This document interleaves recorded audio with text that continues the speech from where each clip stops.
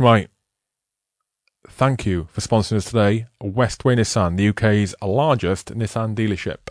They've got branches all over the UK because they're the largest Nissan fucking dealership. They've also got exclusive deals with Nissan whereby you can only get certain types of model of Nissan from Westway. You can't get them from any other dealership. Alright, get your backside into one of the dealerships, go and have a look around at the beautiful Nissan cars. I drive a Nissan I got from Westway. Especially go into the dealerships if you are a military veteran or in fact serving, because they like to give up to a 20% discount where they can for military veterans and serving personnel. Westway they've always got deals going on, they've always got promotions going on. You can go to westwaynissan.co.uk to find out about those deals and promotions.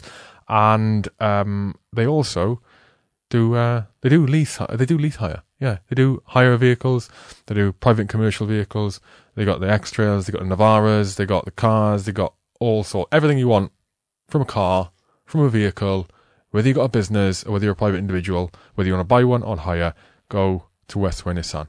westwaynissan.co.uk and Westway Nissan on social media. Thank you very much to them. Also sponsoring us today are Team Rubicon UK. Team Rubicon UK is a disaster response charity formed predominantly of ex-military volunteers. I am one of those volunteers and very, very proud to be one. They refer to their volunteers as grey shirts, prestigious grey shirts. I recently deployed to Mozambique with Team Rubicon UK because Team Rubicon UK were in East Africa, in Mozambique, to help people survive, help people get back on their feet after Hurricane Idai struck Mozambique and Malawi and other areas there in mid-March.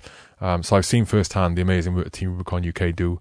Most recently in UK responded to the disaster. They were responding to the terrible flooding up in Lincolnshire. So it's not just overseas, you also respond to disasters in the UK. Excuse me. Lincolnshire a couple of weeks back had bad floods. Volunteers deployed up there within less than a day's notice and helping the people of Lincolnshire recover from the floods and help impart knowledge onto them to better deal with it in the future. So that's Team Rubicon UK. They can only continue to do the good work that they do as long as their funding allows. They don't get government funding. They don't get masses of funding from anywhere apart from the generosity of the general public. If you can support them, please do. Go to teamrubiconuk.org/donate if you can donate. If not, please go there anyway. Share their website, share their good work, follow them on social media, and maybe even volunteer yourself. teamrubiconuk.org and sign up. Thank you very much, TR UK, for doing amazing work and for sponsoring the podcast. And lastly, sponsoring the show today is Rugby for Heroes. Rugby for Heroes is a not-for-profit organisation which organise events in order to fundraise for military charities. Rugby for Heroes was founded by a group of keen rugby players out of Old Leamingtonians RFC. A couple of previous guests involved with them, one of them being Michael Vallance, another being Roy Dixon. And since they formed in 2008, they have raised over £100,000 for military charities, which is fantastic. They're actually formed after a friend of the family, Mike Vallance's Private Joe Whittaker, was killed unfortunately in Afghanistan serving before para. That's why they were formed. And since then, £100,000 raised. Amazing work. You can go to rugbyforheroes.org to look for when the next event's going to be and look at what the organisation's all about. Or you can go on social media to Rugby and number 4 Heroes. That's it. Rugby for Heroes. Thank you to the sponsors today. My guest today is Jason Tyler. Jason Tyler served 25 years in the military. He was a prolific, should we say? Is that the right word? No, prolific's the wrong word. He was an interrogator. He specialised in interrogation. We served in the military, serving in alongside and for some specialist units. He since left.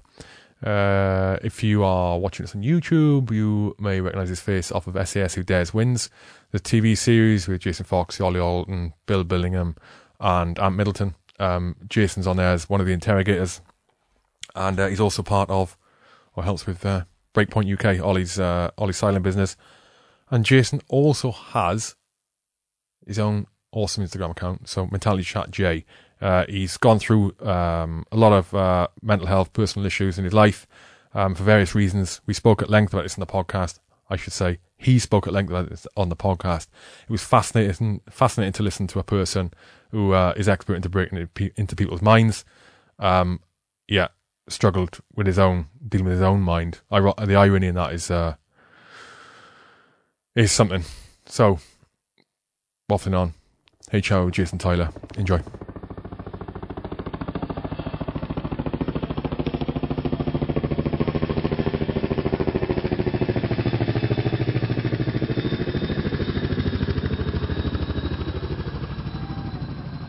Jay.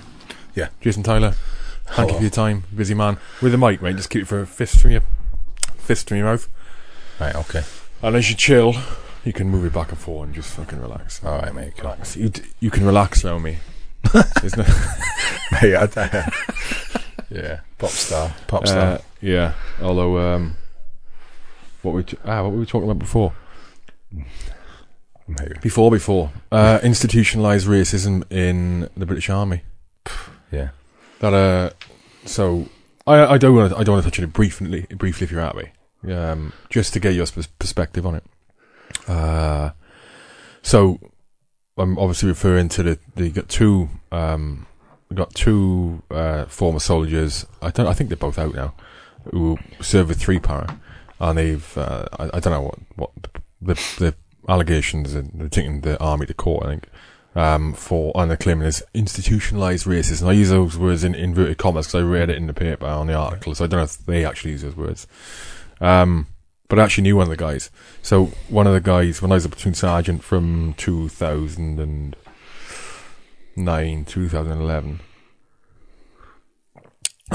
he came from training into my platoon. So I thought, okay, I'll just have a think about it. And the guy is actually a decent guy. Right. He was. He maybe still is. But it surprised me. The allegations came about. And then what annoyed me was the allegations of claiming as institutional racism within the British Army as well. No, within the parachute regiment is what they said. Now, it pissed me off straight away. But then you got to think about it, properly. Okay, there may have been things go on. They may have been subject to racist abuse or whatever. I find it highly fucking unlikely, right? Yeah, I find it highly unlikely. And I also can't, there's no way the parachute regiment or any other unit in the British Army, I'd say, is institutionally racist, full stop. Yeah, I think that's the institution. First of all, I think there's lots of different factors to this. I think also that to say something is institutionally racist in that massive an organisation. First of all, the British Army, what is it now? 65,000, something like that now. It's not as big as it used to be. But then the parachute regiment as a whole, are you going to just say the parachute regiment? You're going to say the whole of airborne forces in a brigade or whatever it is, of 2 individuals are claiming that after so many? I think that's a massive shout. And I think is it to grasp the attention that this isn't a singular case or whatever it may be? Is it something that they've been coerced into saying as the one or two individuals? I'd like to hear exactly what these guys are saying. The guys that are accusing, I think it's the Ministry of Defence they want to sue about it. So as a former RSM, I've dealt with cases like this, and it's hideous, and it is absolutely destructive to the cohesiveness of a unit as such, not just the subunit or the people that used to know them or the people that were in that unit with them, right? Because that gets looked at, everything gets looked at, and I think it's a big shout and a tough thing to go through. I don't think the papers, when they put these stories out, realise how damaging that story is. It's not about raising awareness, great. Sorting this out, great. Whatever comes for it, great. I've not been there. I don't know the guys, but the fact of the matter is, it's what they're doing to everything around them. I mean, the thing is with like you, when I mentioned this to you yesterday, like you, I thought, okay, I need to fucking have a proper think about this instead of just flying off the handle of my head. And one of the things I've come to believe, and is that and I'm going to talk about infantry generals, infantry, airborne infantry, right? I'm going to generalize. I'm going to speak for all of those units, rightly or wrongly, in saying that one of the most critical things that a unit needs to be able to function effectively, one of the critical things, one of a number, is a variety of skills and inclusivity, right? Yeah. Power Reg, I think, is in a very fortunate position to be, I say, one of the most inclusive units in the army. I'm not saying that from a bias point of view. I'm saying that because of where it comes from. So Power Reg doesn't have a particular catchment area, doesn't have a particular geographical part of the country that you recruit from. It doesn't even restricted to the UK. You know, you get some units like the old Black Watch, for example. Battalions, King's Own, all this. There you go. Local battalions. Exactly, right.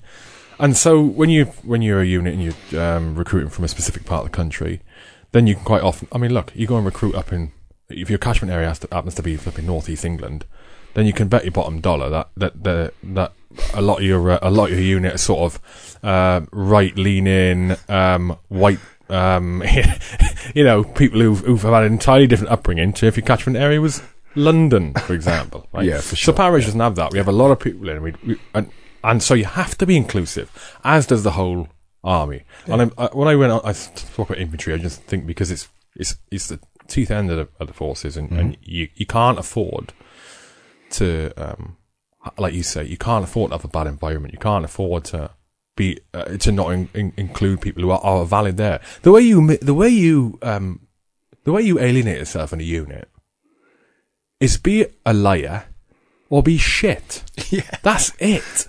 That is it, right? That for the majority. I'm not saying racism doesn't happen, doesn't it? It does, right? But it's definitely not flipping. I mean, it's not institutional. I don't give a shit what you say. So you take the army as a 60,000, 65,000, 70,000, whatever strong force. You equate that to a town. You then find a town in this country or village or whatever it is with that many people and say, "Oh, you people are racist." Can you? Can we find a town like that and equate it to that? Because that's basically what you're saying. It's institutionalized racist. That means that on a maths test or whatever they do now, we teach people how to be racist as an army. Do we, bollocks? Come on, for fuck's sake. That's really. I think that's just shit reporting, and that's really sad. I think that's just to grab a headline, right? We're like we both say. Well, I can't say. You know, I don't know the two guys individually. I don't know their case. I have seen racism case go through in the army before, and I've seen what they've done to units. Not for the longevity of it, but through the actual trial process or whatever it may be, and it destroys the cohesiveness. Again, I keep using that word for the simple fact that that's what it is, and we need it. It's what you're saying, inclusiveness, right? And it comes down to good cunt, shit cunt. I'm sorry, it does. We all know those people in those units, yeah. And I think that's a massive factor to it, how people then begin to feel alienated and don't like what they're doing. Everyone in the military, when you mess up, you fucking hell, I got busted. You know, everyone fucks up, everyone gets busted. There's a great story behind why I got busted. The simple fact of life is, I was a good soldier, and I was respected for that. And when I got busted, I was dragged back straight away. And as soon as I walked out the CO's orders, another OC went in from the unit and said, "I'll have him. Because I'm getting a full screw instructor as a trooper, because I'm busted back trooper, and fucking cracked back on. And that was it. And then they guided me back through. Yeah, I was a dick for what I did, in all honesty. That's for another one. But the simple fact is, I was thankfully classed as a good bloke at that time, and it didn't affect me in that way. Totally different thing, right? It's not racism what we're talking about, but it comes down to good and bad people, right, in the job. Doesn't matter what walk of life you do, you always get good and bad people at the job. Some people want to get better, some people don't want to get better. You know, I think it's very human, right? What we're talking about, it's about the individuals themselves. I can't help thinking that sometimes. So you take that. Let's go back to the Reg and a company. You get people from all over. You get the job mafia or whatever it may be. You know, you get all these different groups of people within that inclusivity. The common bond of the Airborne Brotherhood that you guys do, or any other unit has a brotherhood, right? A stigma attached to it maybe, and a traditions, whatever it may be. I spent a lot of time. You see some of the pictures on Instagram of me. You can tell I've spent a lot of time in airborne forces. It gives me cat badges around the side of my fucking head half of the time. Standard. Gaz has me for it all the time. He fucking does. Smashes me for these old pictures I put up. But so you have that, traits and things with you. I don't like the way this whole thing has come about. I just don't like the way that A, it's the parachute regiment, and B, it's the army. Because do you know what? I did 25 years. I'm starting to understand what that means to me now as I go on in life. And, actually, I'm fucking quite proud of being in the army for that long and getting through to the other side sort of thing. So, while I'm not overtly every day running around shouting what units I was from and supporting them, going to reunions and all this shit, I'm still very happy and proud with everything that I did while I was serving. And it's one of the massive things in my life is, if you can be happy every day with decisions you make in life, and this is taken from another job that I used to do, if you can be happy every day with decisions you made in life, whether you've upset people, not upset people, and you go to bed at night and you can sleep with nothing on your mind, then you've had a good day. At the end of the day, if you've told somebody they were a cunt, you've told them for a reason. If you haven't, and you've patted someone on the back, and you've been nice to somebody, you bought somebody a coffee, give a down and out person a tenner, or go and get on some Greggs or whatever. Whatever you've done that day in your life, if you can go to sleep at night and sleep and rest easy, then you've done a good day. It's as simple as that. It's about people being nice, I think. And there needs to be more of it. Yeah. Just be nice. Fuck. 100%. Right, 100%. I hope, fucking hell, we digressed here. No, 100%. It's, it's a realization. One of the many realizations I've had recently, in the last couple of years, and that is, and we touched on it earlier, before this, purpose and sense of belonging and all that. And it's like, well, what the fuck am I here for? And it was Jordan Peterson, and one of the things I took from him was, you can't, you might, one of the best things you can do to give to just feel like you're a valuable person on this planet is exactly what you're saying, mate. Be nice, do good things, just be good. So, or have good intent behind your decisions. It may go Pete Tong, mate. But if you can be good and do the things you should do, for yourself or for others, then fuck everything else. Do you know what? We can crush this. Our little chat about institutionalised racism in the British Army. There are, I don't know this for a fact, right? But there are bound to be rapists, murderers, pedos. All these different type of people in such a big institution. All right, and they haven't been found yet, or they have been found, or they're serving, and they're just not active at the moment, or whatever. There are all sorts of individuals in an institution that big. There has got to be that many people. But to say we're all that's bollocks. It fucking hurts. It does. It hurts. I just think that's wrong. Another issue with this thing is that in this court case, if it goes to court, because interestingly, the MOD haven't moved to settle it. Yeah, no. So I think it might go to court. Yeah, right. So, but if it goes, well, that'd be interesting. Well, it'll be a nightmare, mate, because for the MOD, because it's a community, military community, but it operates completely. Things that are acceptable to say, for example, in the military, in the infantry, especially infantry or chief end units, right, is not acceptable in normal society. Yeah. And so, but in that court case, things that were said and done will come up in evidence, and they'll be judged from a Civvy Street point of view. I'll give you an example, right? I'll give you an example, right? I want it to be a good one. It'll be a good one, right? So when I was serving the 3 Powers, there was a few black guys serving over the time I was there. Yeah. At least 2 of them, our greeting to each other, the first one I met was in training. Our greeting would be morning, you cunt, and it would be morning, you Welsh wanker, and I would be laughing our tits off, laughing because what's with the what is it within the military? It's humour. There are no rules. You break everything down. He knows I don't mean it, and I know he doesn't mean it. Because if he's and in that example, I've got as much of a case of flipping racism and bullying and all the rest as anyone else. I got beasted for 12 years. I'm fucking ginger. I was going to say, I can't believe you did the Welsh ginger bastard, you know what I mean? Got beasted, mate. You know, but that doesn't make me racist. No. It's the intent behind what you say is what makes you anything. Yeah. Any racist, a bully, anything like that. I find it really, really upsetting. Do you know what? First of all, I think it's great. Anyone can watch this podcast, right? Anyone. And I think, you know, all these books that get written, I think somebody needs to write a book. It's probably G's, bro. Well, I don't know if he's the best for it, but, you know, I'm thinking Grain and that. He's probably write about, because he's getting a lot of flack of people, squaddies and not squaddies, about, it just makes him look like a fucking warmonger and all this in his latest book and all that, and he just likes the war and all the war and you know, all this shit. But, so I read this book.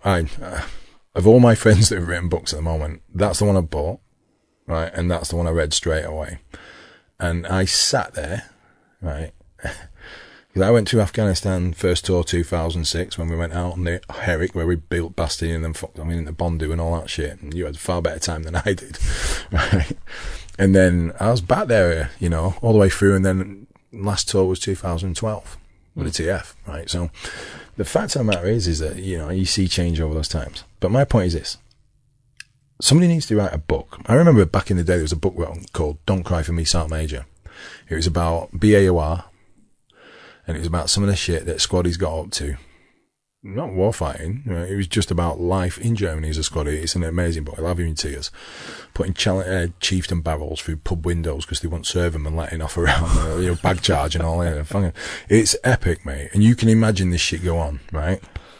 Now, somebody needs to write that about the modern day Seiji, because the way we communicate, the way we act, and I'm not, you know, generally, yeah, well, do you know what? I am proud of it. I don't give a shit. We are a different breed and we have that right to do that, right? Whether people understand it, like it, whatever, that's what needs explaining.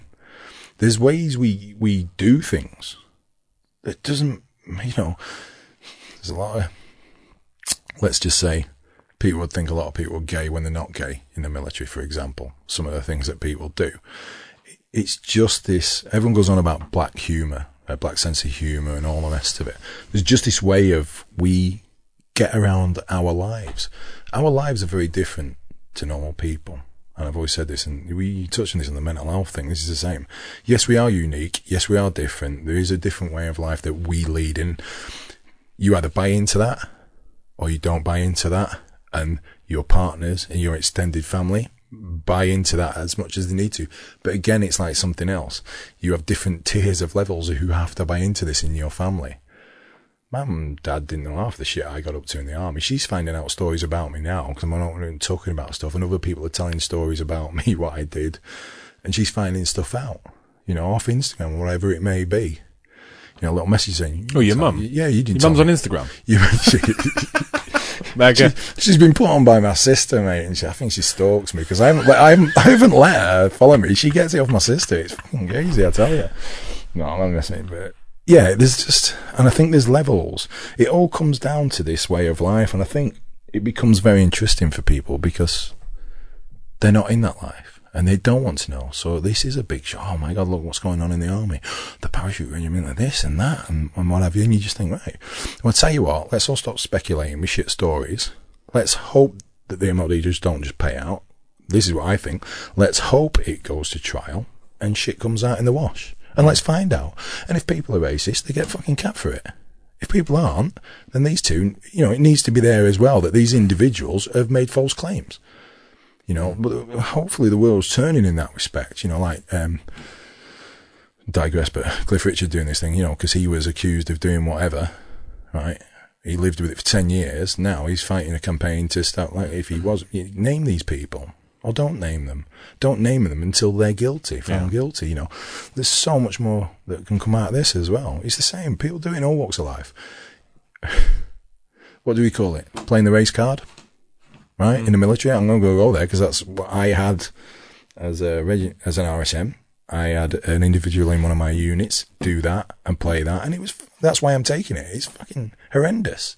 That whole squadron, that subunit, fucking like 60 to 80 individuals for the whole time of that period while it was going for. They just weren't a cohesive unit. They weren't effective, and they weren't operationally effective either. It was horrendous. The other point to highlight in this is, and I like going back. And as you said, hang on, let me just say as well, and I'm not saying, oh, don't bring it up because you're destroying the cohesive effectiveness of the unit. I ain't going to cover my arse with anything I say, but the simple fact of the matter is, you're in the army, you have to be operationally effective to be a part of that unit as a regiment or a battalion.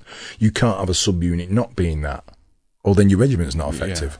Yeah. You know, it is that destructive. It is that toxic. Yeah. It really is. So if it is happening, it's toxic. If it's not happening, it's just been accused. Then it's just as toxic as if it was happening. That's what I really wanted to say. Yeah, it is horrendous. Yeah, and I'm not saying that you don't like it. As I said, and you said it. It's not that it isn't. It's not that it isn't racists or murderers or whatever in that in the military. They're there. And in my career, I came across people who were racist people, 100%. Yeah. But you know what? Do you know that doesn't make me or you though. I know, and the way I knew that is in, unfortunately, is in private conversations or in a group of people, and let's say we're all white. Yeah, and they would feel, because you can fucking say what you fucking want to say, and they come out with a comment, you think, okay, you're fucking blatantly racist, but it didn't manifest itself in a bad way because they had to work, because it's, like I said, there's people of all walks of life, all races, all fucking religions in the military, Power Edge, any other unit, right? And you have to work with them. And you can't have bad blood, because guess what? The guy could be, or the girl could be the person who is saving your skin in a battle, or to your left or right, whatever. Yeah. Exactly. So it's even when those people are there, and those bad people, with those thoughts, those feelings about people aren't the same fucking colour as them, it doesn't manifest itself in a it didn't for me, in front of me anyway, in a bad way. That's not to say it doesn't happen. You get a racist person in charge of a company, and or a battalion, same as in a fucking department in Civvy Street. Yeah. Then there can be issues, but that's why you have the rules and regulations in place, what to do with it. Anyway, let's fucking move on if you want. Yeah. It's just, I think, listen, I'm glad you asked. I think it's really interesting. I think there's more to come out of this. And do you know what? It's a simple fact of life, and we can wrap that side of it up and say, if they get done. I hope they get fucking bang to rights. I don't give a shit, right? I don't know the guys that are being accused of it, and I don't know the guys that are accusing them of doing it. But whoever's right, I just want them to do it correctly and stand up for the army as a badge. The army and Her Majesty's forces, rather than sweeping it under the carpet or pretending it's not. Let's have it out there. Let's have a look. Let's see what has been said, and let's see what comes out of it. There's a lot of things going on in life where you just go, everyone speculates and gobs off, but let's just wait and see what comes out of it. Yeah, but that's what I mean. With the evidence, I do think it'll go. I do think there's going to be blame laid, whether those guys have been honest or not, and there's racism directed to them or not. I do think that with the evidence and inverted apostrophes, that it will just go, the decision will go with them, because they've got all those examples of, like you said, I mean, when we say, mate, like, humour in the army, and what you can say to each other is anything, and like racism is probably one of the more milder ones. Like, you can joke about things, mate. Yeah, this between each other. I know what we're thinking. And I'm not going to mention what. No, I'm not. There's things and you go, fuck me. And a lot of guys. If anyone heard this conversation, my family would disown me. Yeah. As an example. And again, it's tongue-in-cheek humour between the military. But I think it's that risque bit in here. Let's be as risque as you can when we're talking about shit, and it's wrong. Yeah, you just think, well, that's fine if that stays in that way. Just talk about it, you fucking idiots, but don't include me. Or if you don't like it, walk out the door. Anyway, right. You're down here for Breakpoint. Yes, mate. I've been doing another Breakpoint with Ollie and the guys. I tell you what. You do some travelling, mate. Yeah, I know I do. Yeah. Cut about a bit, don't I? Yeah, I should start getting paid for it now. Fucking hell. Right, Breakpoint, so obviously Ollie's on a TV show, and he has a company called Breakpoint UK, and it's a progressive set of courses over certain weekends leading up to a fucking epic, by the way, right, called Denied, where you actually can't VW. Really? Yeah. We run at the end of last year, at the end of the series. It works up to the end of last series, and it is hideous. So, just to clarify in our previous conversations, Breakpoint, basically, people are paying money to come and experience something similar to the Escape and Evasion version, the Escape and Evasion on Special Forces Selection, yes? Right, so, obviously, Ollie's former boats, right, he was Royal Marines and SBS, and he runs a company called Breakpoint with his partner Laura. And they get loads of former guys or guys with specialist skills to come in and help teach, so it's credible. All right. And what it is we go from taking just anyone can apply for all the courses apart from Denied, and they go all the way from a thing called Base Camp. So that's a weekend of basic skills and drills. Then you have Mission UK, which is more getting into weapon systems and doing little bits and pieces and real interesting insight.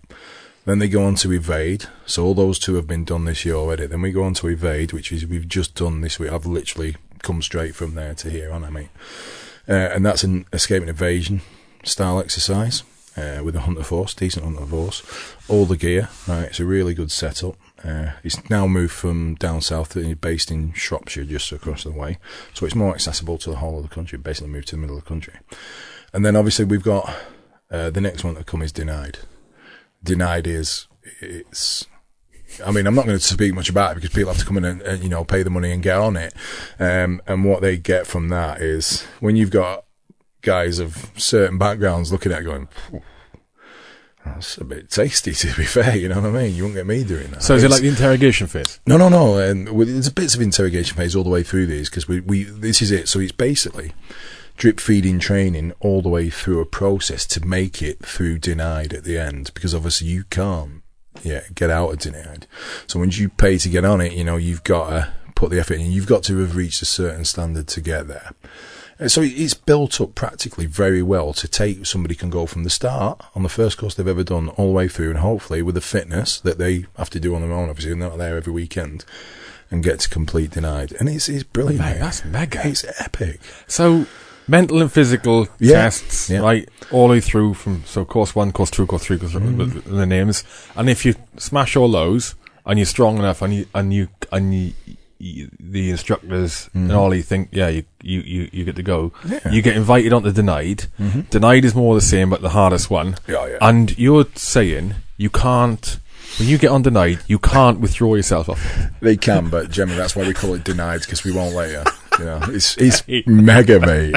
It's listen, it's really good. And the good thing we can speak about this is it's not just a bunch of ex squad. He's beasting, and we've come up with this plan. Let's beast somebody, and it's really good. And we're going to look Gucci's fucking all the kit, and we're going to look really cool.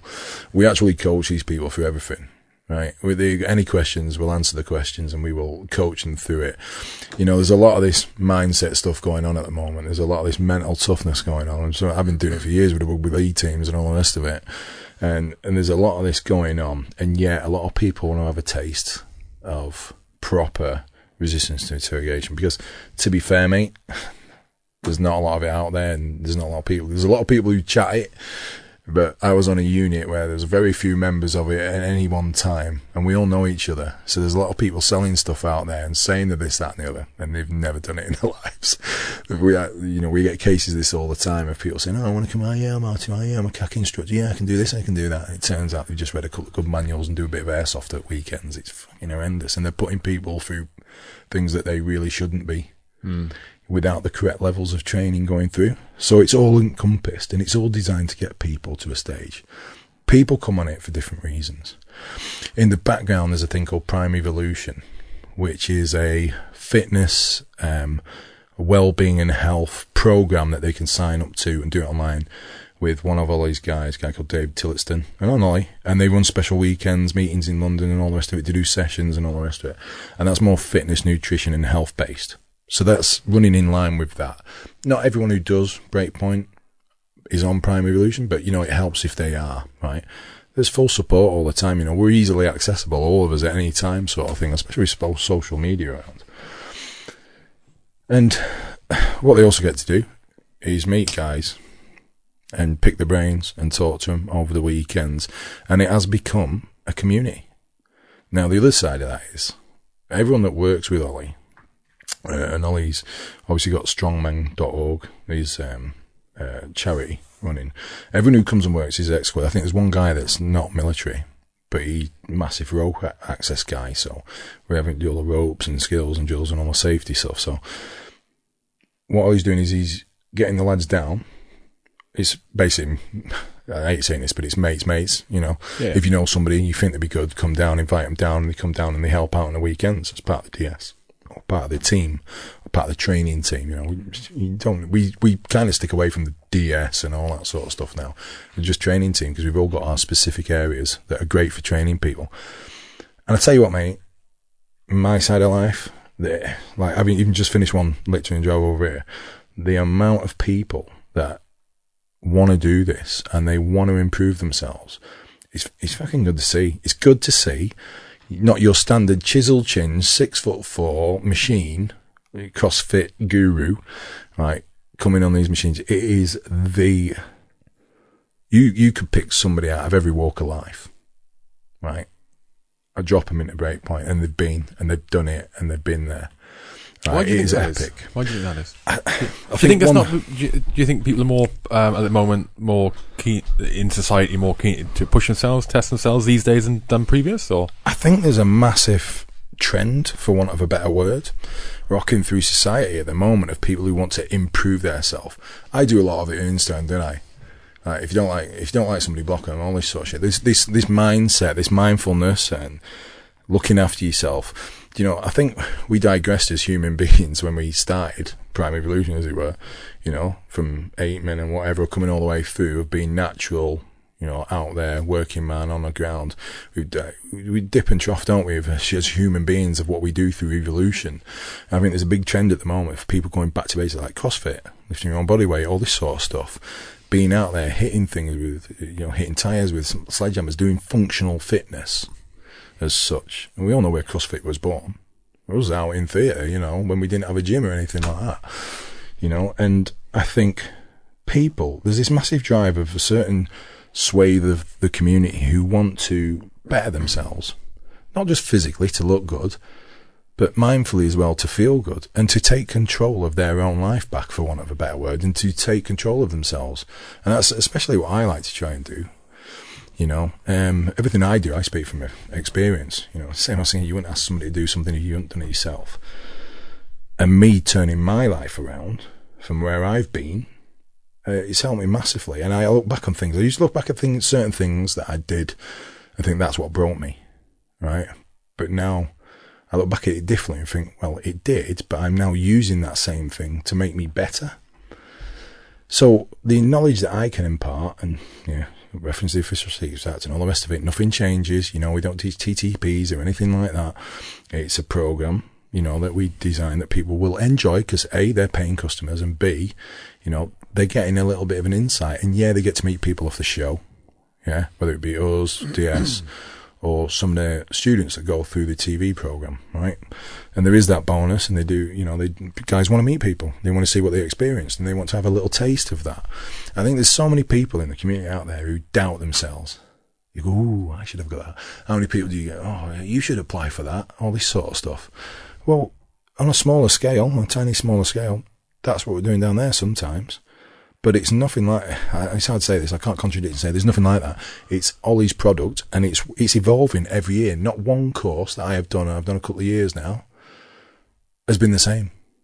We change every course. It's slightly or tweak it. It's always getting better. It's always evolving. And it's, mate, again, today, what we put people through this weekend, not one of them left with that smile on the face, and they all come up giving you hugs, want to shake your hands, get a picture, all this sort of stuff. It's achievement, They love right? it. If nothing else, it's achievement. Mate, it's a massive life achievement. And I like seeing it now. I do, you know. Even though I lost away a bit, negative ninny and all this through life, I love seeing these people go away. And also there's a community going, like I said, and we're seeing them grow as individuals as well. And then they take wings, they spread, and they go off and do their own thing, positivity, and they go and be nice to people and do nice things, there's nothing wrong with that. We're not creating monsters. too many people and too many things are creating monsters. And this isn't. And it's a really good professional setup with credible people. And it works. It really does work. And it can only get bigger and better. And, you know, there's little corporate courses that we do here, there and everywhere. There's one on Wednesday. But generally, these courses, we stick to them and they're there every year on the website. Boom. Get your paperwork in and get it done. Mm. Yeah. And it is that little taste of the TV show as well. Because the guy's there. As the start of, so you've been doing that for a couple of years, Breakpoint, with helping Ollie out. Was there a crossover between you starting Breakpoint and your own mental struggles? Was there a crossover? Right. No, it's really weird actually. I left. I was in Afghanistan with the boys 2012. I finished the tour in October, flew home, I retired, and I was out of the army in January 2013. It was that quick, 4 months. Fucking hell. I tried to resettle over Christmas. Yeah, that didn't go well. But no, it was all my plan. And to be fair, I was doing a favour, and I did stay on an extra couple of months because I had a specific role to do, and there was nobody else to do it. And I'm not making myself sound good, but there wasn't, and I had to train up with the guys before I could leave and get out, or they were going to pay me for another year, and I was going to stay in for another year. So that wasn't going to happen, was it? Yeah, I'd set up my own business. It was really cool. Everything was good. 2013, 14, 15, 16, it was fine. I thought it was fine. Obviously it wasn't, but I didn't think there was anything wrong with me. It was just everyone else around saw it. Massive dip. Anyway. When it came to... So I went to the dark place that everyone talks about. Fucking hell. I just got ill. Got really bad. Wanted to commit suicide. Tried it. Didn't succeed. Then, out of the blue, I was fixed by a professional rugby league player. There's a long story behind that, and that was then my journey on to recovering and helping myself, and that's what I did. When you say fixed, go on. Well, it's a shit term to use, really. But so basically, on the night, I'd made the decision to commit suicide. I was planning it like any good squaddy. I was planning a real good mission here, you know what I mean? I was squared away. Did loads of recce's, found the place where I was going to do it up on the moors behind. I was living in Rochdale at the time. And there's Pennines are right behind us. So I'd squared away a spot where nobody would find me. I wouldn't distress anything. There wouldn't be the man was found by a dog, man walking a dog today, because they just don't go up there. You know, it was planned really well. And I remember going home that night, seeing my daughter and my missus, at the time, and going, oh, fuck, I've got nothing to do. I'll wait till tomorrow. I couldn't do it earlier. I had to do it when I said I was going to do it, sort of thing. So I was like, let's make sure everything's in order. And I remember sitting there and going, oh, fuck, there's that business networking thing tonight. Because obviously I've got my own locksmith business and locksmith and safe business. And I'll go to that because it was at my mate's restaurant in Rochdale. So I went down there because my accountant who was going rang me up and said, are you coming tonight? Why? And she rang me up a couple of days ago. She said, Dan Sculthorpe's coming down, ex-Wigan, Great Britain. I was like, I know. I'm Dan Sculthorpe, you know what I mean? Legend. Sculthorpe family sort of thing. So I went down there, got dressed up, went down there, had a bit of free bait, sat there listening to him.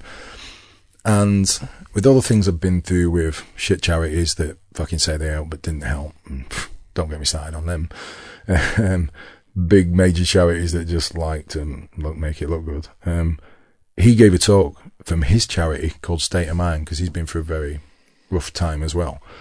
And it's State of Mind is the charity set up by him and Phil Views and a few of the rugby league lads, and they really mentor and they're getting the word out, mental health in the world of rugby league and corporate worlds and all the rest of it. He gave a talk that night, and I still to this day don't really know what it is. I do credit him with saving me. He just said things, and it just fucking think about it now. I ran to the toilet in this posh restaurant, fucking blubbed my eyes out for the first time in absolute years. I'd cried, I found emotion, yeah. And he came in the toilets, he'd seen it, so he came out and he's fucking walked through the toilets and went, you alright, mate? yeah, I'm sound, sort of thing. Anyway, he carried on, finished, and we were all meeting him afterwards. I went, oh, mate, fucking big fan, rugby league and all that, followed it all my life, Northerner. I know you probably don't. And I sort of went, and he's talking, he said, "You all right?" I said, yeah. So he's talking, he said, what are you doing? I said, I was in the army a long time. So he started talking, he knew straight away, I fucking knew he knew. And we had a chat, we had a sit down. Basically, I promised him that I would go and get squared away at the GP's the next day. And you didn't? Yeah, and I did. I walked straight into, no word of a lie, Dr. Gupta, Pennine Surgery, fucking little bro, walked straight in there, said, I fucking need help. Went for the history, and within, he said, right, here's this squared away. It's the only, when he did all the tests and that, it's the only test I've ever been top of. Well exceeded expectations, you know what I mean? This guy is going to fucking hurt himself, I don't think so. I waited for the next stage, which was a couple of weeks, and then the next person that I credit with saving me, apart from myself, because there's 3 people, there's Dan Sculthorpe, Nicola May, who went on to counsel me for nearly 2 years, and myself, because I decided that I wanted to save myself. It's as simple as that, mate, yeah, you know. And she was working for the NHS, called the Military Veterans Service, and she stuck with me. So you imagine this, right?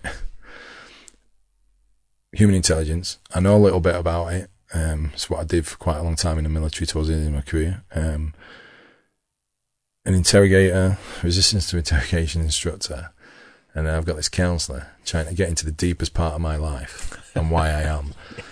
And she actually admits this. If you could get her in this room now, she'd be slapping me around the head going, for 8 months, we had a verbal war because I just wouldn't let her in. There's something inside me that would stop getting, I'd always build up to that point of talking about stuff, and something just stopped. I'm like, I can't do this, you know. And we had literally, and she was amazing. We had this massive thing, you know. I wouldn't turn up for appointments, and I knew what I was talking about in the next session, so I was fucking, anxiety was coming up. I was building up to it, you know. It was horrendous. And you know, she stuck with me. She was one of the best, most qualified people in the Northwest. What was her name? I can't give a full name, but Nicola. Yeah, she's an absolute amazing person. Funnily enough, just to hit on that, like last year, I got a shout saying, "Oh, can you speak to this guy because they're thinking of closing the Military Veterans Service down in the NHS and passing the funding somewhere else." Fuck, mate, that's another story. I kept this guy on the phone for an afternoon, mate. He was only meant to be on the phone an hour. Hammered him. And another thing, you dick, why are you taking the money off these people? They're saving lives every fucking day, you know.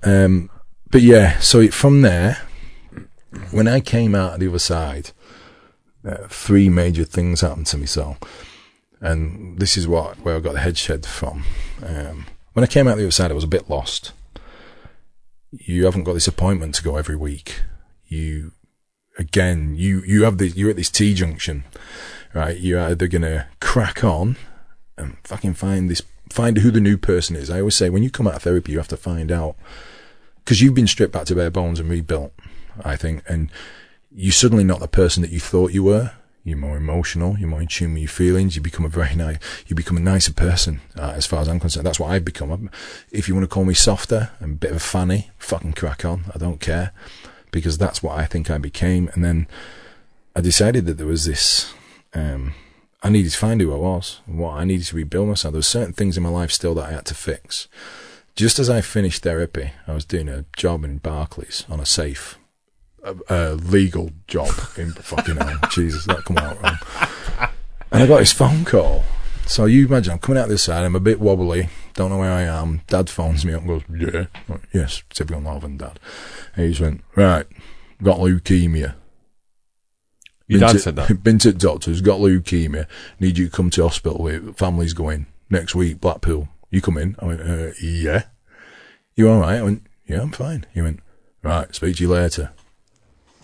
Jen, no word of a lie, I'm sat behind the counter in a bank trying to open the safe, and I've just had that phone call. I'm like, screw the fucking note, what's going on here? So I put it to the back of my mind, cracked on, distraction, did it. At the same time, lad who I served fucking 25 years with, PJ, best mate, he got diagnosed with a brain tumour. I was like, fucking hell. It comes in threes, what the fuck else is going to happen? So, coming out the other side, I found I was still battling. I was battling loads of demons.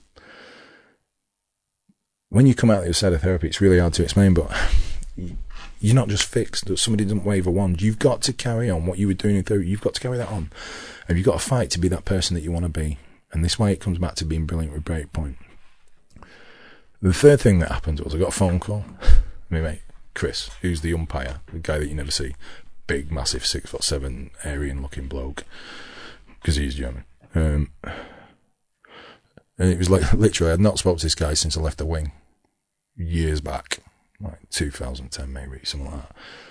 And he went, right, Jay. I went, all right, mate, how you doing? He went, yeah, just a quick one. He said, some woman's going to phone you from London. Do me a favour, just listen to her. I went, what?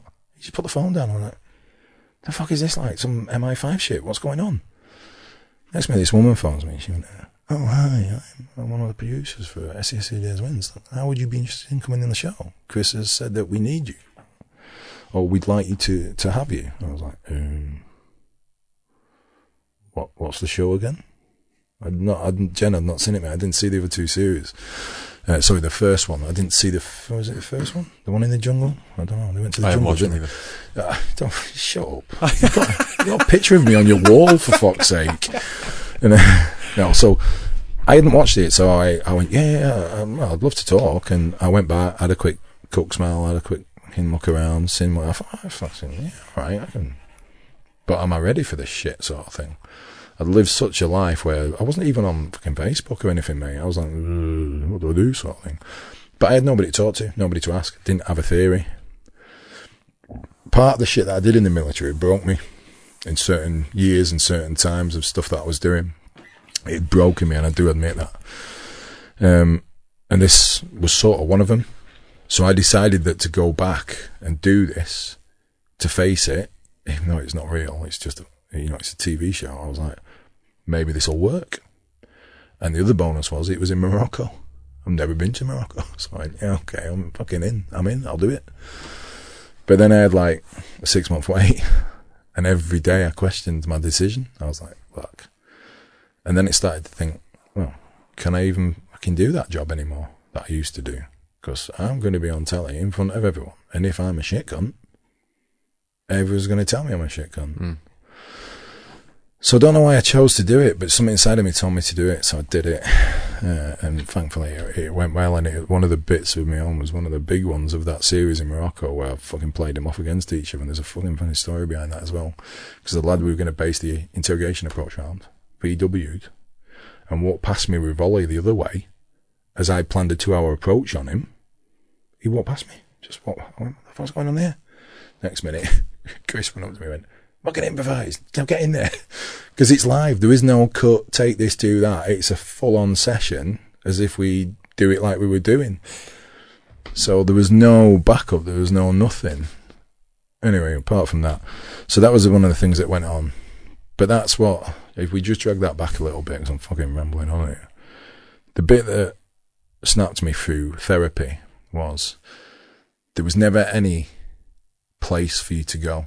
I always used to come out of therapy going, fucking hell, why should we just this place where I could go every time I needed to do it? It was the perfect environment that I wanted, that I could build and I could see, and I could sit there and talk to her about this. Because the environment for me is everything. And what I mean by that is, the NHS, I love it, right?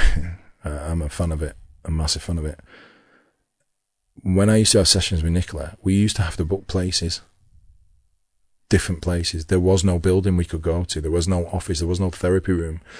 I did therapy in doctor's surgeries, receptions, doctor's surgeries, fire station crew rooms. I mean, that was a classic Ramsbottom fire station crew room. We went in there, sat down, and just as we started the session in this crew room, the whole of Blue Watch coming going, "Hi, mucker, do you want a brew?" No, mate, I need you to fuck off out of your own fire station and let me do this for an hour.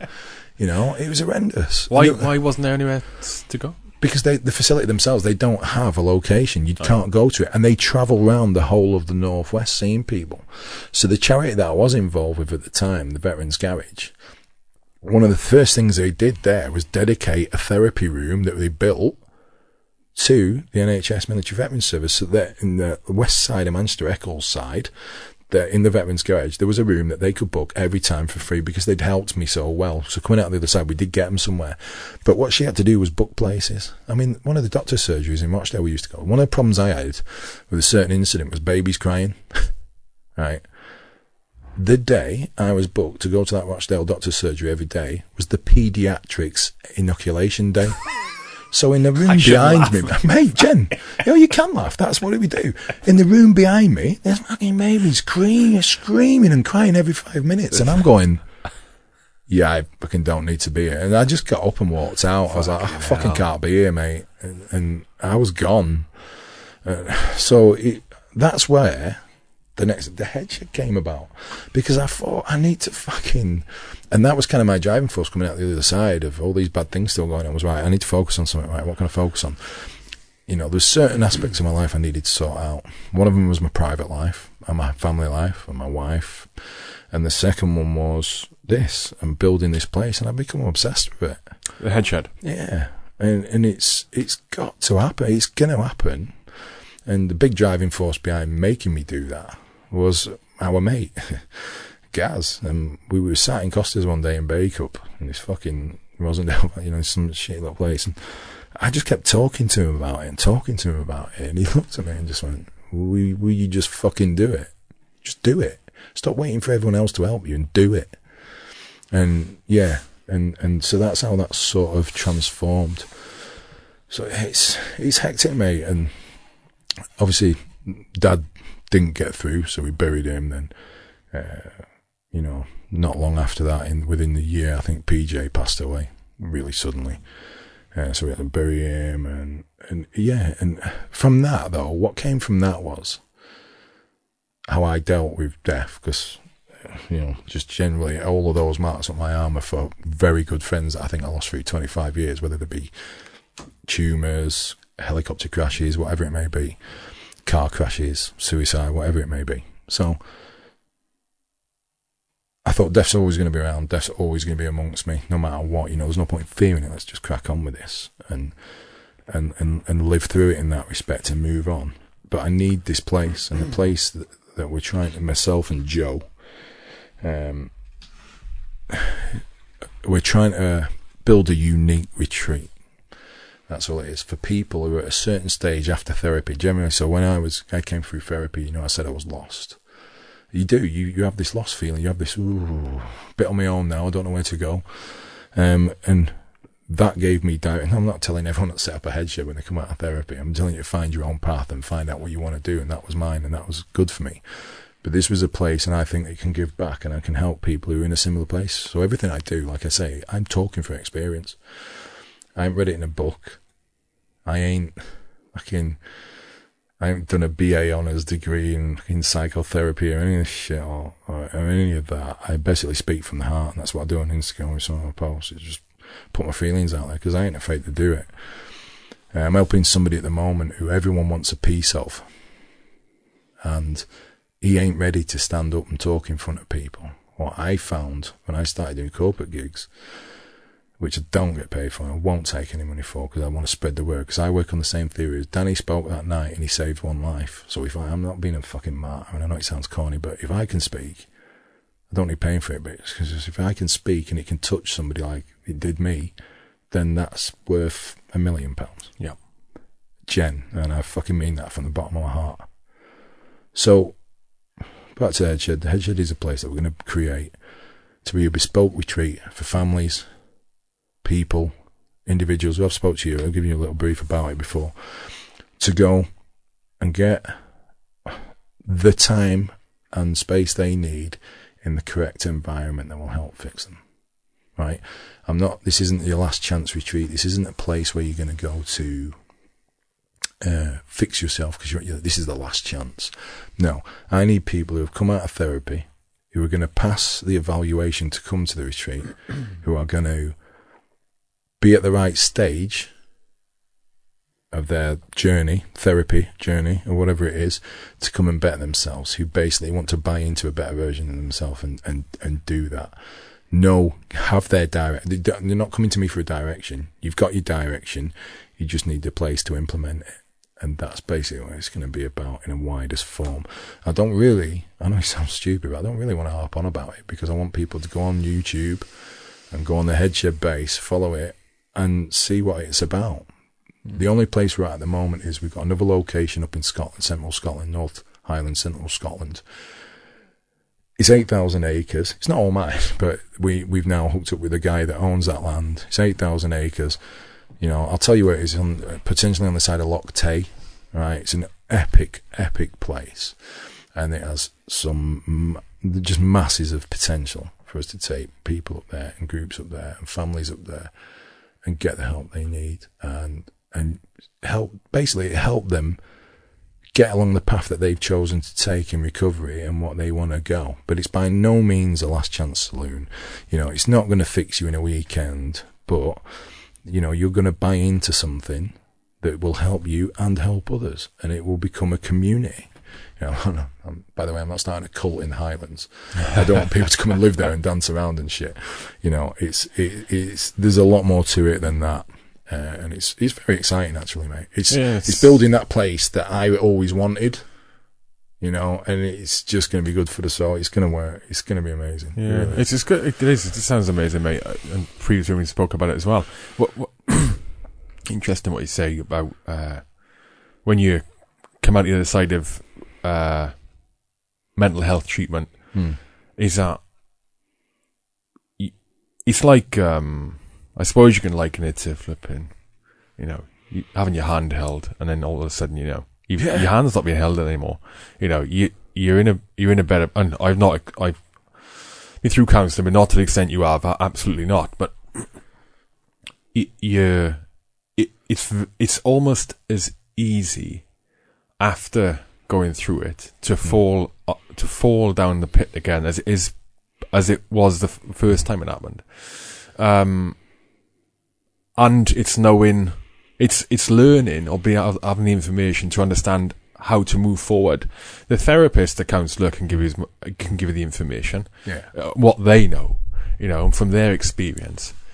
But then it's moving forward with it and actioning things, and from becoming part of a community, like you say, or knowing about the Headshed, or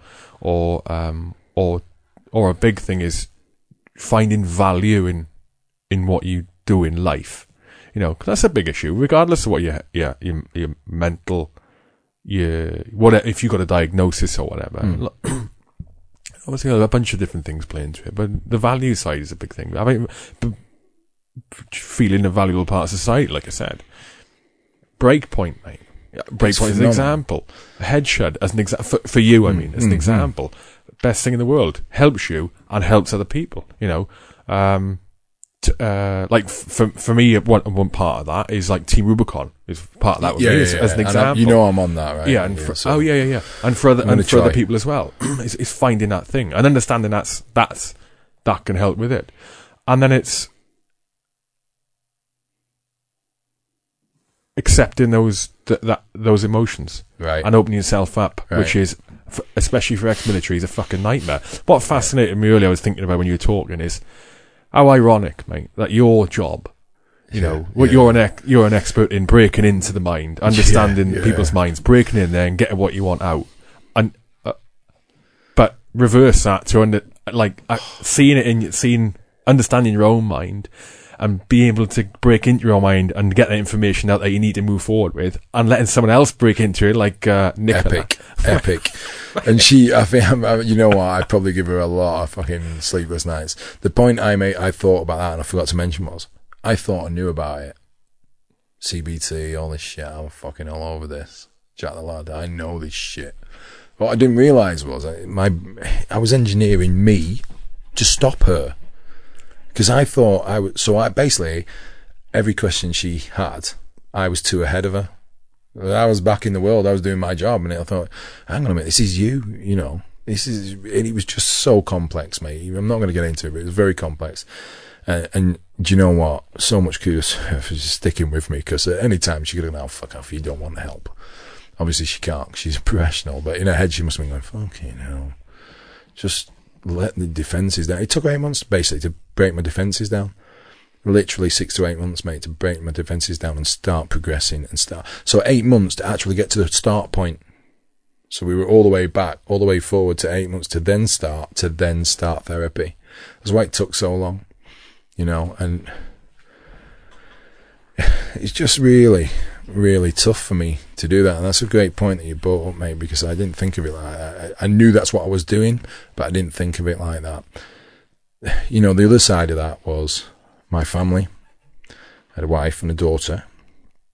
And, you know, sometimes it gets to a point where people can fall out of love, right? And I had fallen out of love a long time ago before, I believe, my wife at the time had fallen out of love with me. But then it got to a point where she just wouldn't, I don't think she accepted it. It's actually the first time I told her about it. I'm like, oh. So that needed sorting, and that was something that I needed to get done. I didn't have a girlfriend. I didn't have a mistress. I had fucking no time for that. Right, I was on this path of trying to fix myself. But you imagine one of the hardest decisions then I had to make was say, do you know what? I've got this house, got a successful career, got a great business, right? Got this big house, got my family, everything's right. But something isn't right. Something still wasn't right. And this is where you notice on a lot of my posts say, sometimes you have to be selfish. You have to think of yourself.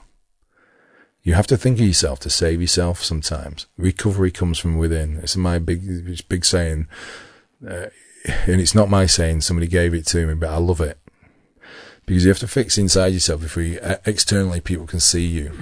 And there's certain things I did. And I think before I went to Chile to film the last series, I had a big chat with, you know, it was leading up to it, certain things. I had a big chat with my wife. And I just said, look, well, you know, basically we had that chat. You know, when I came back from Chile, I was moved out of the house. That night I got back, 24 hours of travelling. I went to live with my mum's. And from there, another whole chapter of my life that I needed to change started to change.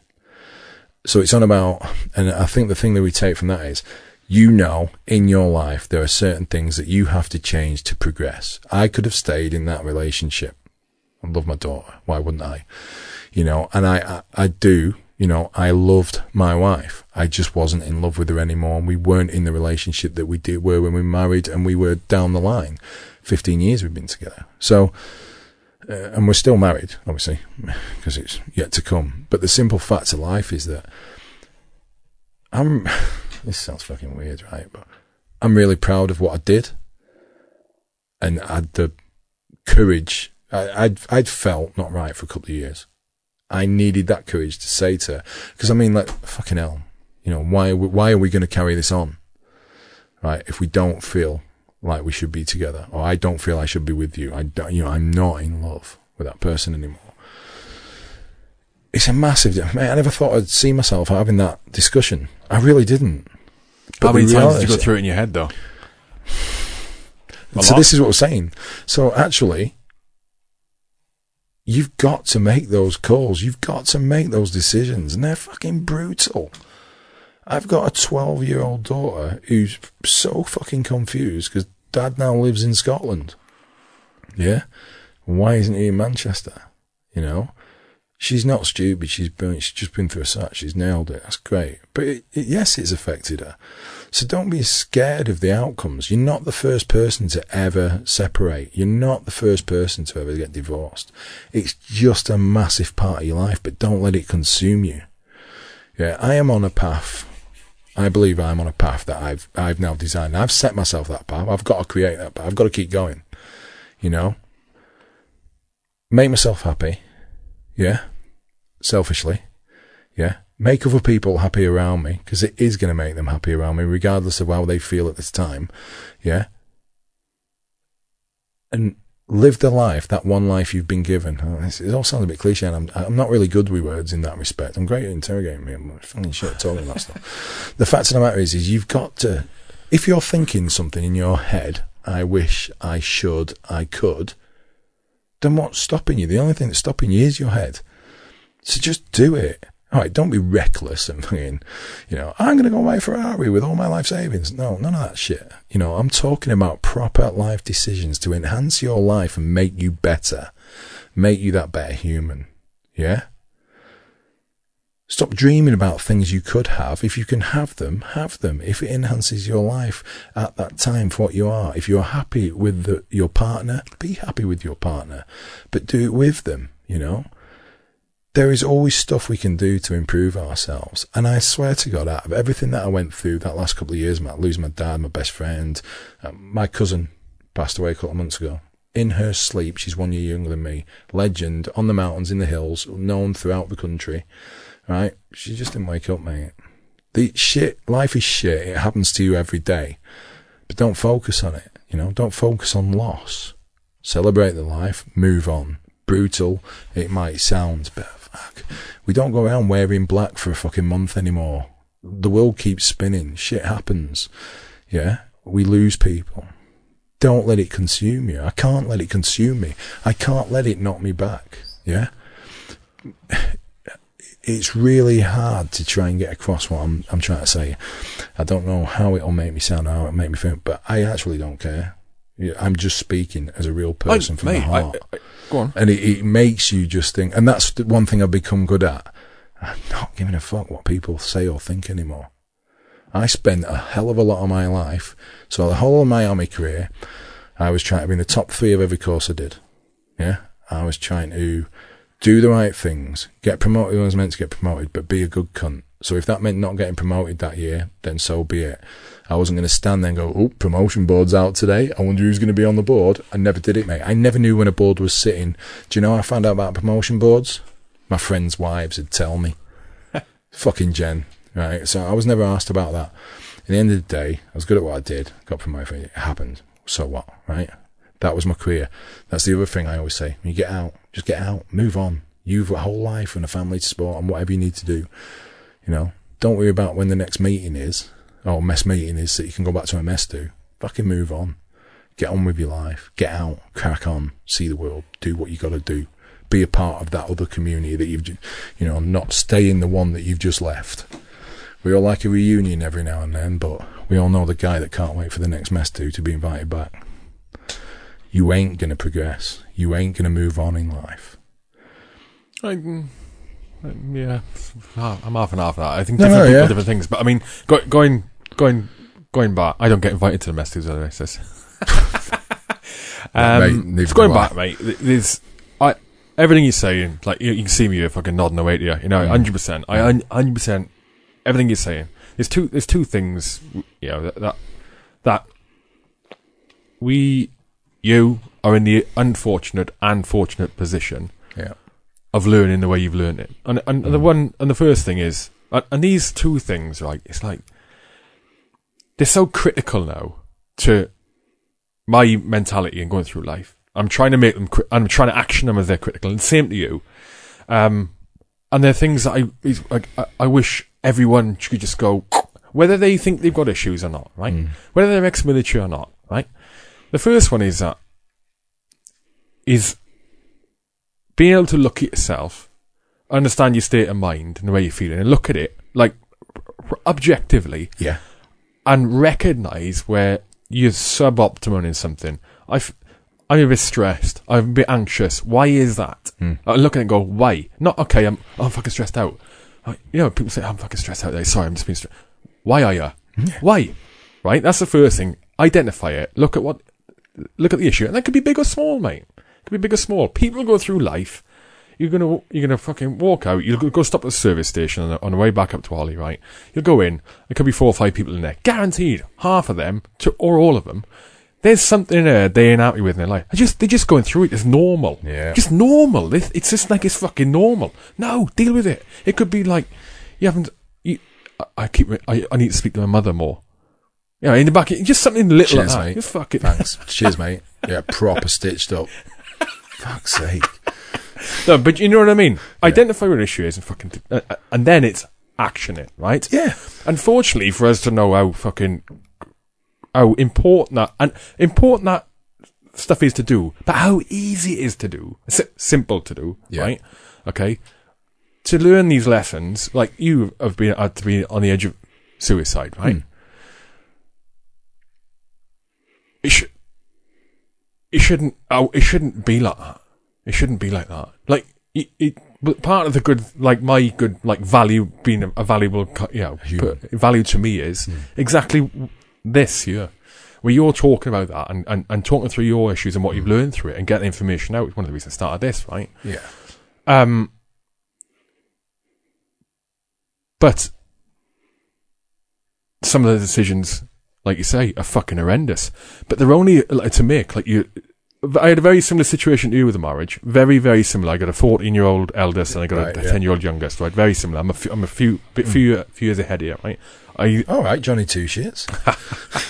The decisions are horrendous, but they're only hideous initially when you're trying to get out of that bad situation. When you make those decisions initially, and I hope people don't have to do it, you know what I mean? Mate, yeah. Right? They make the decision, whatever those decisions are. I hate my job. I'm going to bin it off and do something else. I hate this group of people who for the last 10 years I spent, and they're my circle of friends. They're not good people, but hang out all the time. That's what I've always done. Bin them off. You know, as an example, it's not just fucking marriage, right? Or relationships.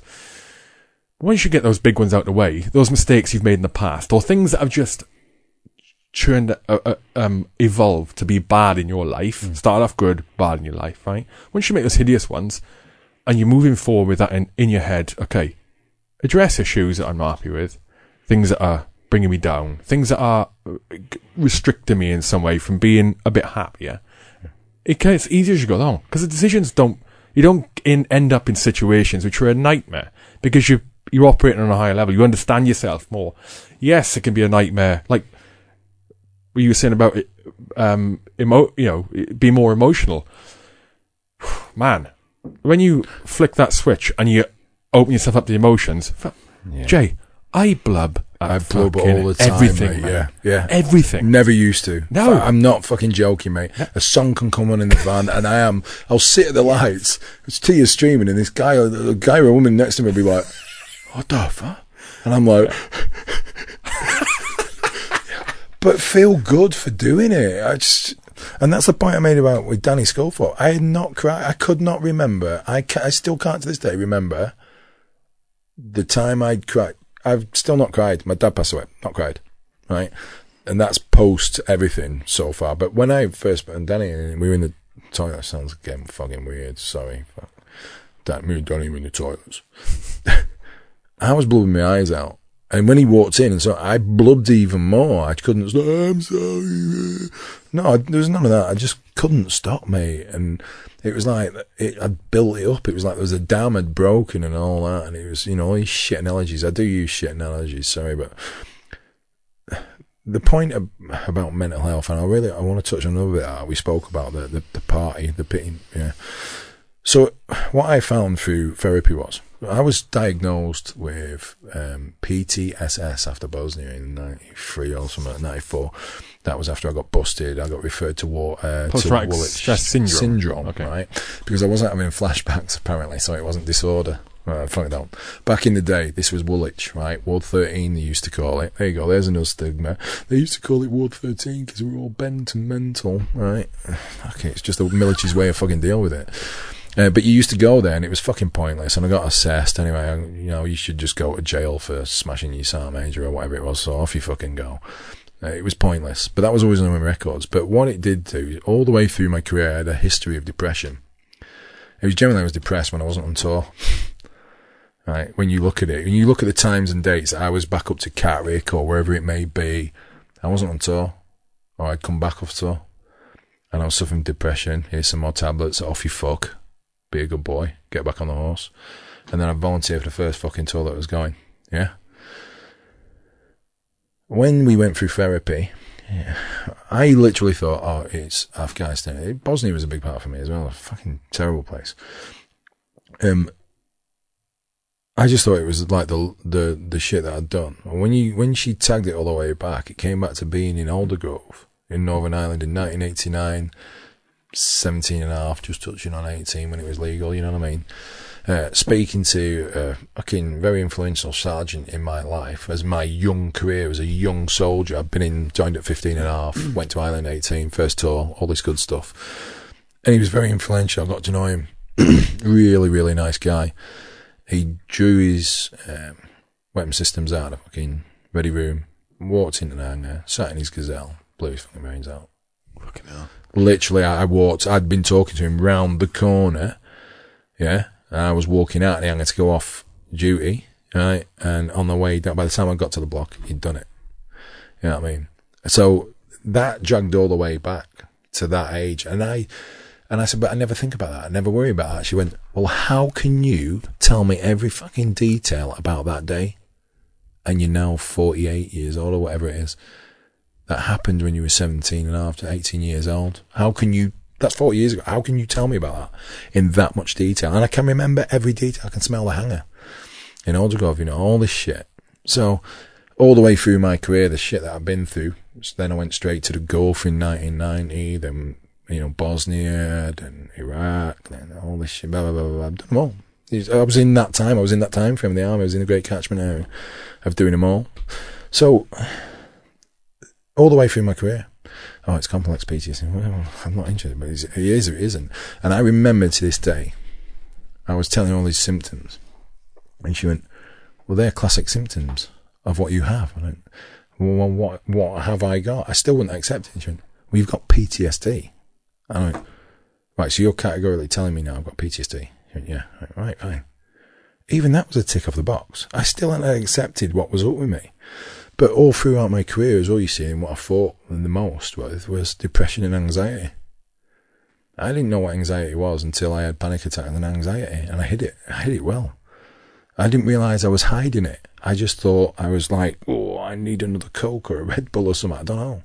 You know, it's a hideous thing, and that's one of the massive things for me was depression and anxiety. I used to be able to go from good cunt to fucking suicidal in fucking minutes, mate. Catastrophic thinking was what I was all about. Just going to buy something in town could turn into an absolute epic for me. Yeah, and there was a couple of situations I remember when I was going through it, and it was to do with the family at home. You know, we stopped going out, we stopped going for meals. They'd go on holiday by themselves without me because I just want to stay at home, and there's loads of work to be done around the house. I'll stay here, you guys go away on holiday with your mum for a while, and all the rest of it. You know, I have no doubt, you know, my illness and my life had a major part to play in my marriage failing. Yeah, I'm pretty sure that my wife will say it was nothing to do with her, right?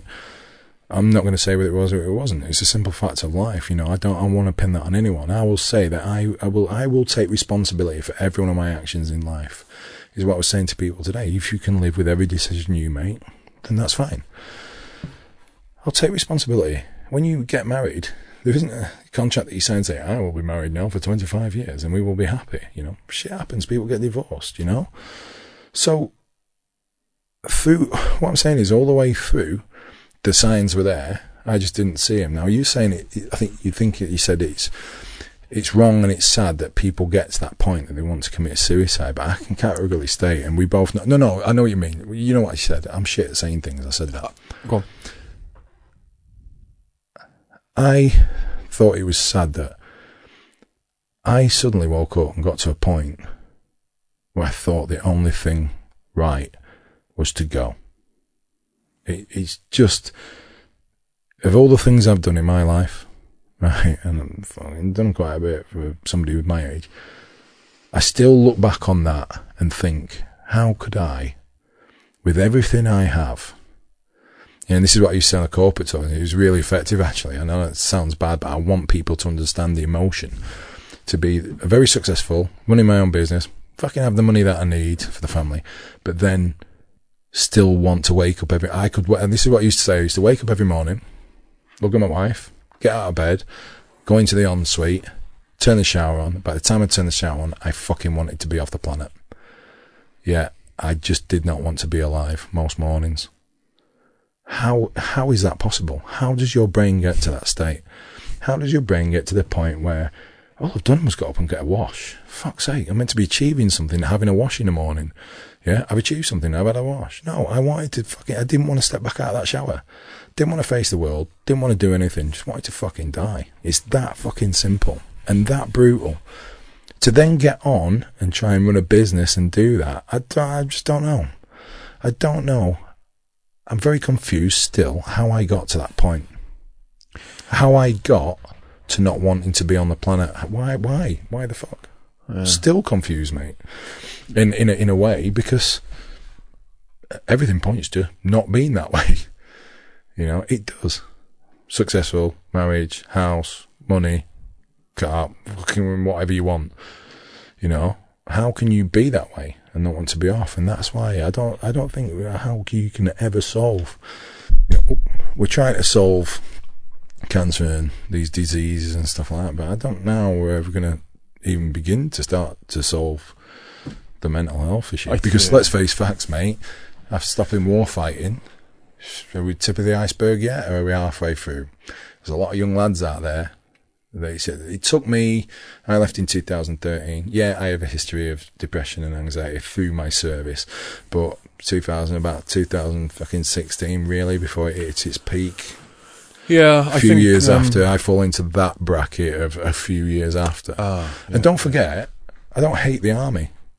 I didn't get out with a chip on my shoulder. I retired. I got out. I stopped working. I didn't want to take a commission.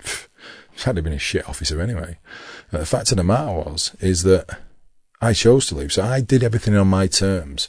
I wasn't bitter. Didn't miss the military. I still don't miss it, mate, in that respect. Happy with everything I've achieved. Happy with everything I've done. Yeah? Don't want to join the reserves. Don't want to teach cadets. Just want to be a civvy. Grow my hair long. Smoke a bit of weed. Whatever you need to do. Yeah? Get on with my next life. Because don't forget, I've got my pension. I've still got to work another 25 years to fucking get to retire. So, you know, you've got to get on with it in that respect. I just don't know through the whole of my mental health journey, and it's not over yet, how I got to where I got. And I look back on that. And that's why I think I have to change so much. Let's have a look at it. My complete life has changed. I've moved from Manchester to the Highlands of Scotland because I just need to keep getting away. I went away the other week for a 2-day break just because I needed to reset, like we talk about. I make myself do it now, to the northwest coast of Scotland. And I swear to God, on the way home, yeah, I was looking at jobs in Ullapool fishing village, yeah. There was a job going, £20,000 a year, live-in fish and chip shop manager. Doesn't sound healthy, mate. Dude, for a northern bloke, right? I was like, and Joe, the girl I'm living with, was like, I went, but there's registered nurses jobs. We can keep going. We can do this. Let's go further. I wasn't thinking about anything else. I was just thinking about my happiness selfishly. But it's not selfish, mate, is it? But some people would say it was, you know, oh my God, you know, but your daughter's in Manchester. Oh, well, yeah, but listen, my daughter would rather have me on the planet. Exactly. Than fucking not. 100%. I am so proud of still being on this planet rather than the other option because it ain't fucking worth thinking about. Yeah? One of the lads, Royal, working with us this weekend, got a message yesterday. Oh, no, this morning. Another Royal, sadly, has took his life. Well, this is fucking day, mate. We're getting smaller every day. This is I think with the mental health aspect, we've got about 10 minutes left, right? Yeah, okay. I think with the mental health aspect, where so you're saying there's more mental health issues that come out of the wash with people. You know, for me, the military, and then when I left the military, working in the Middle East, that just masked. Yeah. This symptoms. It just masked it, right? It was just addressing over the top. Yeah, not addressing it, it just masked it. I couldn't see it, right? Do you not think that was like a drug? You left what you were doing, but you had the option to still go and do it in a different environment. So it was like, oh, I can still go and do that. What was the pull for you, though? What was the pull? Why did you do it? Because it was just a natural progression into that, military community. There was no, it's like no transition, but because I walked onto a contract with 100-odd people, 70% of them are power reg, and most of them I knew. Yeah. Fucking hell. But, I mean, it just masked things over the top, but, and then when I came back to work in the UK and tried to go into a normal, in inverted commas, life, then when you come with that normality, then my abnormal behaviours I don't mean extremely, I just mean general. The abnormalities around how I would be in myself as a person, they just sort of, you can see them then. You can see them, right? But I think that with this increase in mental health issues that exponentially, it's going to manifest itself, right? But I do think that people are better placed now than they were before because of people like yourself, yourself, Foxy. Yeah. You know, you've got. Mate, I'm not at that level. No, but I mean, but what I mean is, right? I'm referring to people who are respected among their peer group, right? Never mind being on TV for right? But respected among their peer group, right? Yeah. High functioning individuals who are regarded as alpha fucking males, right? As alpha as an alpha male can get, yeah. An alpha male in a community of alpha males, SF. Yeah. Just military, right? Yeah. That's as alpha as you can get, right? And you got people like you and Foxy and other people. I could name them a million, right? Brywood, all these lads. Right, exactly, right? Who've gone through dog shit, dealt with it themselves, but dealt with it, getting through the other side. But the massive one is they're swallowing the pride pill and getting on TV, radio, podcasts, blogs, Instagram like you do, and fucking talking about it, mate. Yeah, mate. Because that breaks down a huge stigma with the military, especially with the army and SF.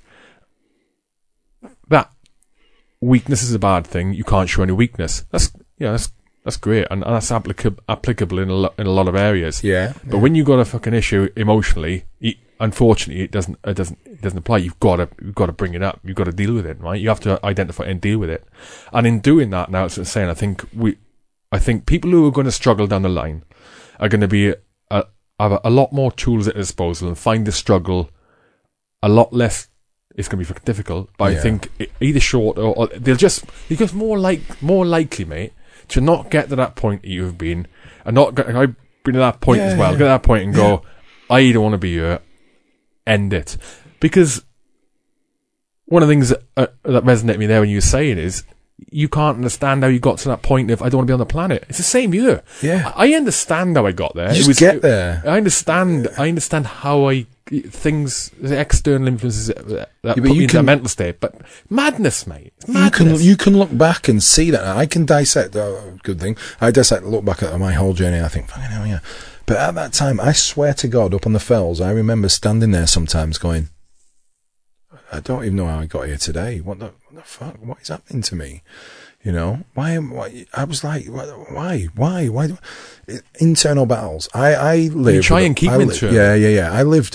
One of my biggest problems was I live with masses of guilt. I've just got this complex, and I think that when I left the military, over the couple of years, I grew a complex, and I started dissecting situations I've been involved with, and I grew this complex. Right. That's simple. That's all I can put it down to at the moment. I'm sure more will come out as life as I carry on living, because I fucking will. It's as simple as that. You know, I've got too much now. You know, as I've just got more than I ever had. I've not got too much now. I've got more than I ever had to live for. So it's as simple as that. And yeah, I am on a bit of a journey, and yeah, I am on a bit of a mission. But fuck it, if that's what distracts me from it, that's what I'm going to use. The only other thing I'd love to have mentioned was the pity party. Right, and it's just this issue I've got.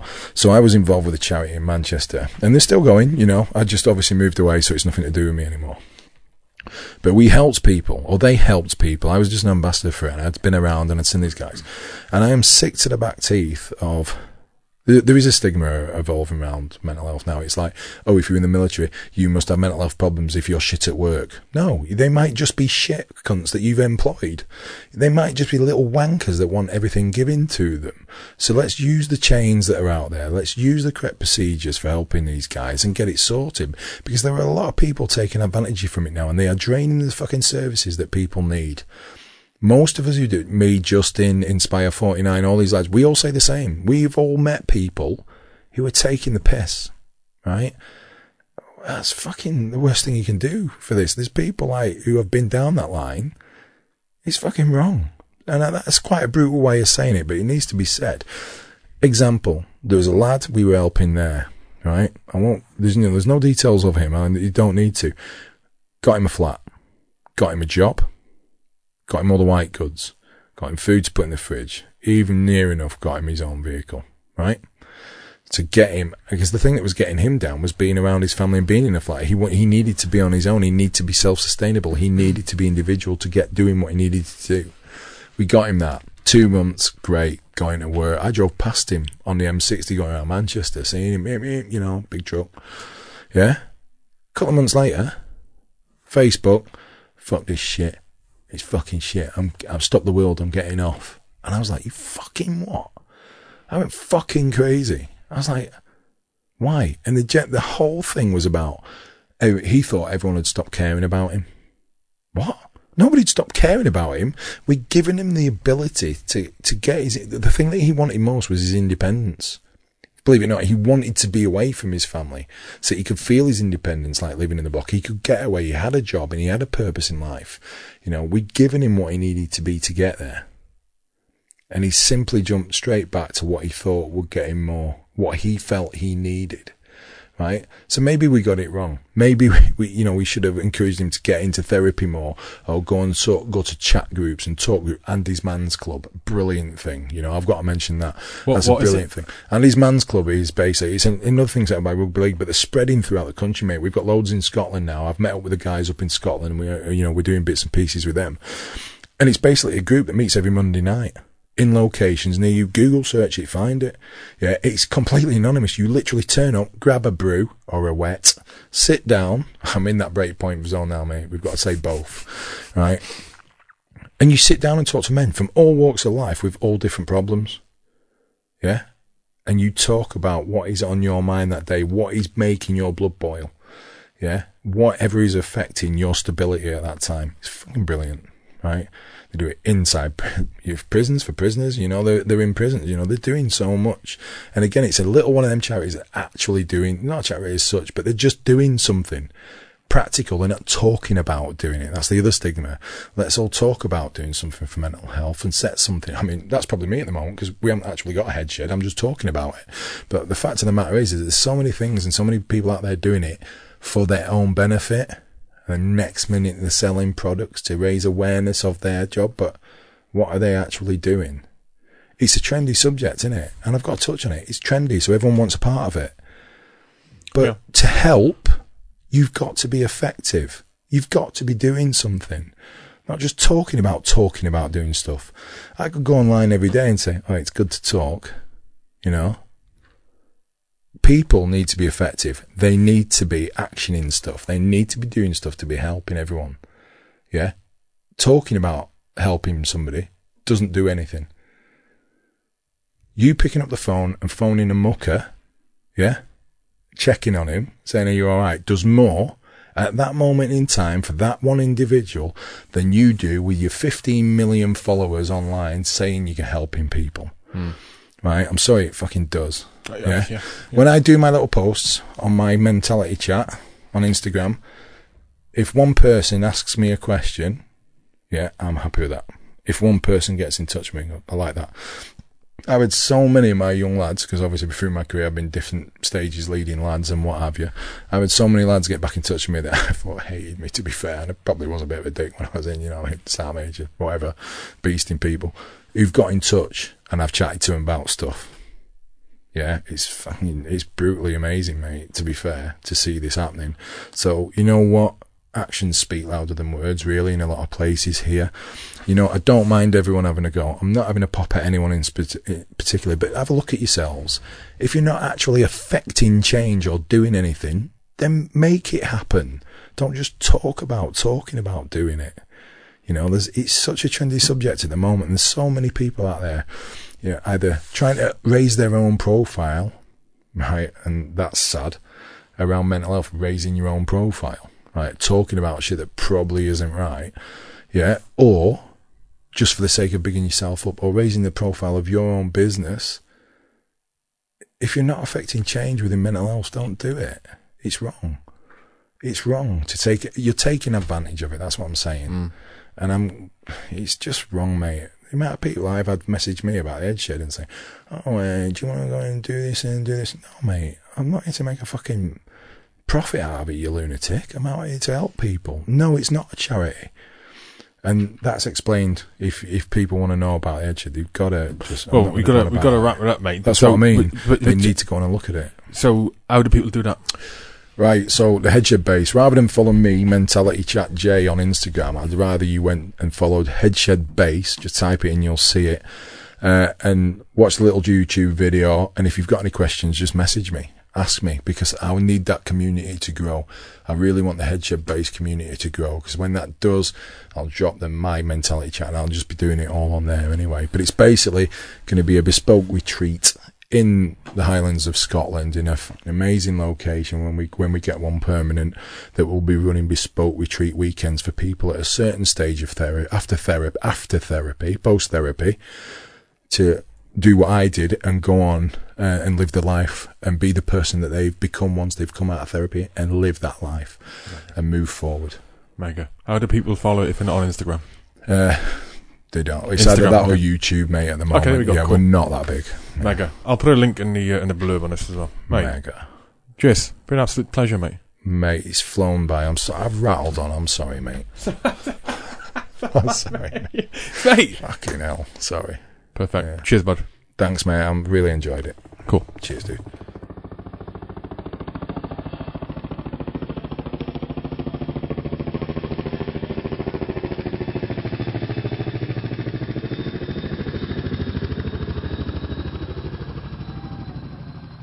Thank you for listening to the podcast. You can leave an iTunes review. You will leave me an iTunes review. You can also leave me some nice comments on YouTube, on the video on YouTube if you watch it on YouTube. If you're not, go and watch it, leave a comment anyway. I'm fucking waffling. Cheers again. Thank you to the sponsors. Westway Nissan, the UK's largest Nissan dealership, up to a 20% discount for service personnel and veterans and/or veterans. Westwaynissan.co.uk, Westway Nissan social media. Also, Team Rubicon UK. As I said at the start of the podcast, they can only continue to do what they do as long as their funding allows. They are made up predominantly of ex-military volunteers.